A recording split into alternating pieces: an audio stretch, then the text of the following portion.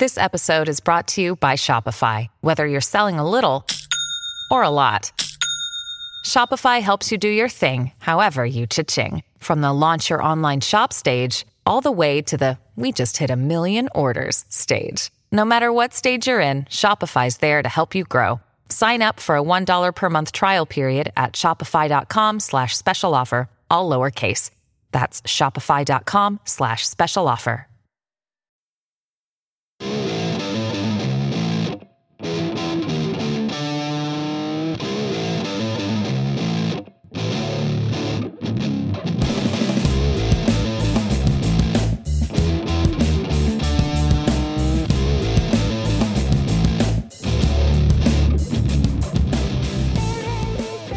What's up, everybody, and welcome to episode 59 of the Talking Chop podcast.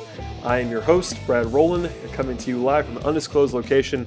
It's just me today, actually, a solo podcast. Originally, I'd hoped to have on a couple of guests, actually, on today's show. This is not their fault. It is my fault. I had a bit of a run-in with Delta on this fine Sunday. I'm traveling for my day job, and as a result of about a 3.5-hour delay in Atlanta's Hartsfield Airport, it's very, very, very late on this fine Sunday, and I could not reasonably ask those guys to hang around and record with me just this late from a hotel room in, again, an undisclosed location. But in order to fulfill your Monday fix, I am here to bring you a little bit of content on this fine Sunday evening into Monday. And the Braves have an off day on Monday, so this will be a good way to fill a half hour or so of your day, and hopefully that will be just enough to tide you over to a potential midweek podcast. I'm hoping to have the same guest that I had booked for today on before next week, so that'll be interesting if we can get that together. You might have a little bit of a bonus episode later on this week, so a little bit of a tease there. But the Braves had a rough start to the 2017 season.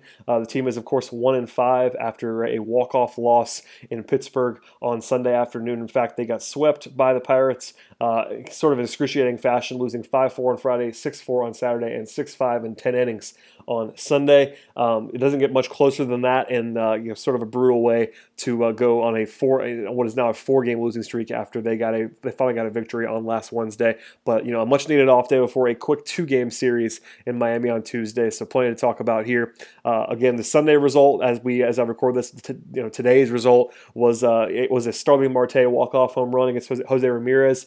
The Braves actually scratched across a run in the top of the 10th inning and looked to be on their way to a potential victory, but Ramirez actually did not even record an out in his appearance, and that was the end of that. On the bright side, there's been a couple of positive performances. I think Julio Teheran's been quite good. 13 innings of 0 earned runs. He did allow 2 runs in this game, but nothing earned. 10 strikeouts, 4 walks in 13 innings, and Julio, as much as he's not been, probably his absolute best self, has a 0.00 ERA right now, so it's tough to argue with that. A couple of other guys have been good. Bartolo Colon looked fantastic in his first start. Only two hits and 1 earned run allowed. Had 6 strikeouts and 1 walk in 6 innings in the Braves' only victory of the season. So a couple of positive things to point out.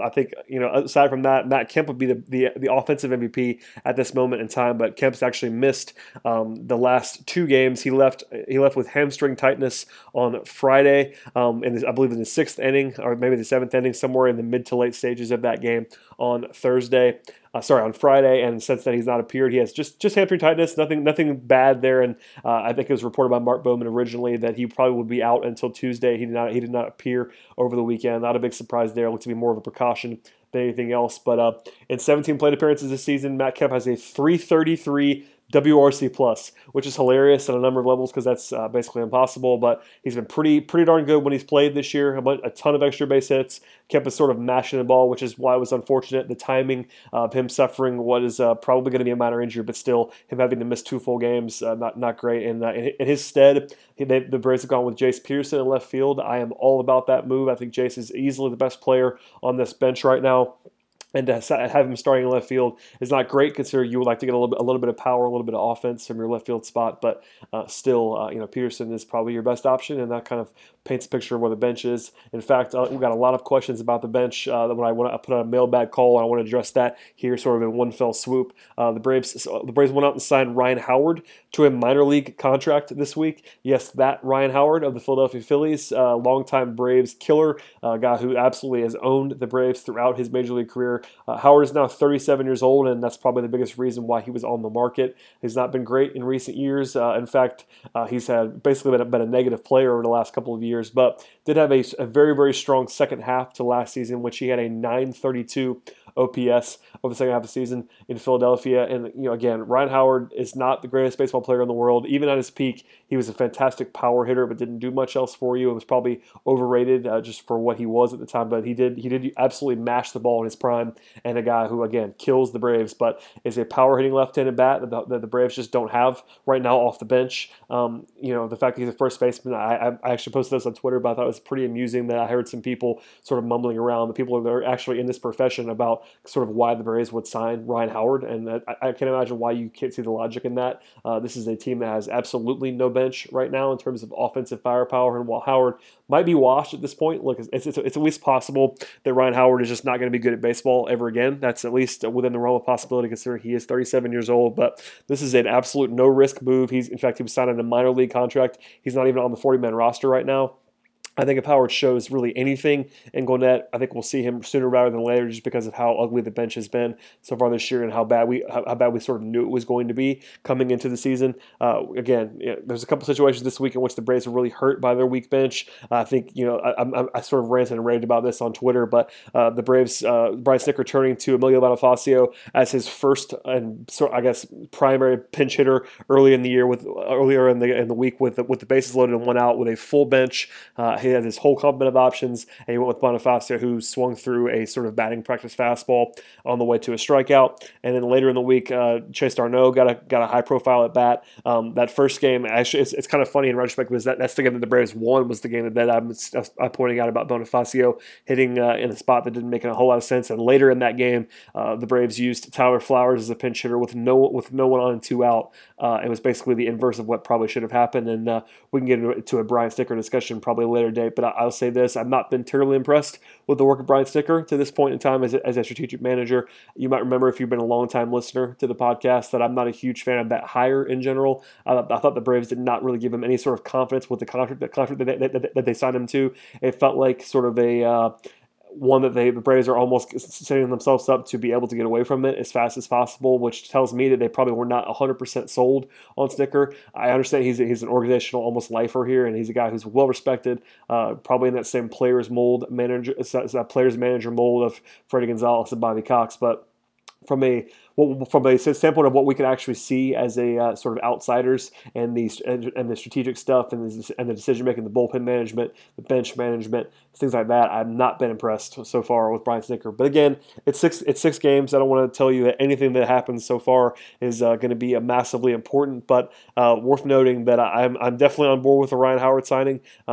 There's absolutely no risk again, and I think I'd rather have him personally on my bench than guys like, even between d'Arnaud and Recker, one of those guys could easily go away, and or Bonifacio, frankly, if they wanted to go in that direction, if they prefer d'Arnaud to Bonifacio. You don't really need d'Arnaud, Bonifacio, and Peterson on your bench. Obviously, Peterson's the best player of those three guys, but I think, in the perfect world, you don't need all three of those guys around. So if they want to give Howard the playing time or the roster spot of one of those two guys between d'Arnaud and Bonifacio, that'd be fine, as well as Recker, if they wanted to go away from having three catchers and go back to at least with Howard, you have a pinch hitter, you have a real threat off your bench as a lefty power bat, and while he's not going to be able to play the field at all, sort of the same thing as with Recker right now. I think at full strength, you'll never see a scenario where Recker's really playing defense. I think he's pretty much there to be a pinch hitter and I guess the emergency catcher, but give me Ryan Howard all day long over the options that are currently on the Braves bench, with the exception of Suzuki and Jace Peterson. So hopefully we'll see Ryan Howard sooner rather than later. But the bench is a concern. This is not small sample size theater. If you listen to the podcast before the season began, we were sort of ranted and raved about how bad the bench was going to be. I went on the Fox Sports Chopcast and said the same thing to Zach Dillard last week on our season preview podcast between the two of us. The bench is going to be the worst part of this team all year long. There's people that I actually got some questions this week about sort of how bad the bullpen has been. I do think that's sort of been overrated at this point in time. There's been a couple of high-profile blow-ups from the bullpen. Obviously, today was not a good bullpen performance, including the Ramirez blow-up. And in the season opener, the bullpen was sort of let things get away from them in a hurry. But in the middle stages there, the bullpen was actually pretty good. And I think that's going to be, if not a strength, not a place of huge weakness for this team, Whereas the bench right now, you'd have a hard time convincing me that without 2 or 3 more moves in addition to Howard, this bench could be anything more than a strongly below average one throughout the season. With that said, a couple of other things to get to on this podcast before we get into some mailbag questions. Bartolo Colon, I thought looked great, as I mentioned before. That's something that I think people got really, really excited about. The Mets' sort of homecoming for Bartolo was pretty funny to consume, if only because Mets fans absolutely love Bartolo Colon. I think I saw that the team actually had a TV rating that was like through the roof for the Colon start. It was sort of fitting that he actually pitched very well against the Mets, but worth pointing out that I thought he was very good and worth pointing out again. R.A. Dickey, I thought looked reasonably well in the game that he pitched. 4.76 ERA is not great in 5 2/3 innings, but he got BABIP to death with a 4.09 BABIP in that game, and I thought again, Dickey's not going to guy. I didn't love that signing more than anything in the world, but he's a guy who's going to eat innings. I thought he probably could pitch as much as you ever want him to pitch, and not really worried about that. They're individually guys in the bullpen. Ian Kroll, I'm not at all worried about.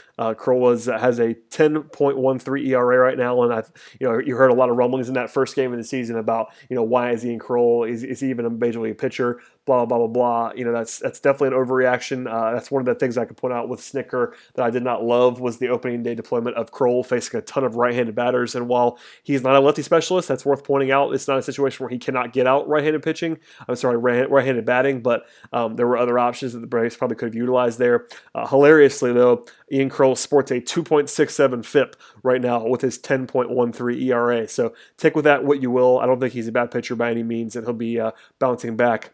Other bright spots from the early going, I think Aroldis Vizcaíno has looked very, very good for the most part. Jim Johnson is kind of doing a Jim Johnson impression, which is encouraging. Offensively, again, this is all small sample size theater, but Freddie Freeman's looking like Freddie Freeman to me, sporting a very impressive slash line at this point in time, and he's been the best player on the team. Matt Kemp's numbers are better, but with a couple of less games, of course. Matt Kemp is, and also his defensive stuff. But Freeman, two home runs on Sunday. He now has a 179 WRC plus for the season. That's pretty good, I want to say, about Freddie. He's been pretty darn lights out, and nothing to be said there. A 692 slugging percentage. Yes, sir, with Freddie Freeman. Nick Markakis had some really sort of ugly struggles early on, but has now sort of picked it up and stopped striking out quite as much, still striking out too much in a small sample, but actually has a 140 WRC plus in a small amount of time, et cetera, et cetera. No real disasters offensively, aside from, Kurt Suzuki's had a rough time at the plate in 14 plate appearances.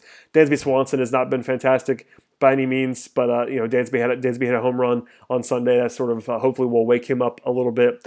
He's a guy who's struggling right now minorly with I believe an OPS in the low 500s, but I'm not worried about Dansby at all. 29 plate appearances, nothing you can really do about that, and the home run is hopefully a good sign moving forward for the young shortstop.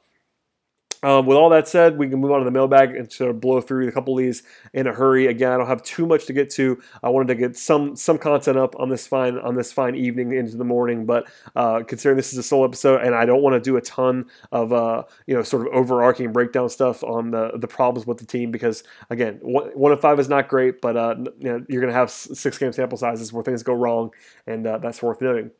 Jackson Johnson asked, do I think Rio Ruiz gets called up before the All-Star break? I would say yes. I mentioned this a couple times on previous podcasts, but I think my bold prediction had something to do with Ruiz getting 100 starts at third base. That seems very, very aggressive, but I think you'll see Ruiz before the All-Star break. If it's up to me, I would be even earlier than that, but I think Rio will be up before then pretty comfortably.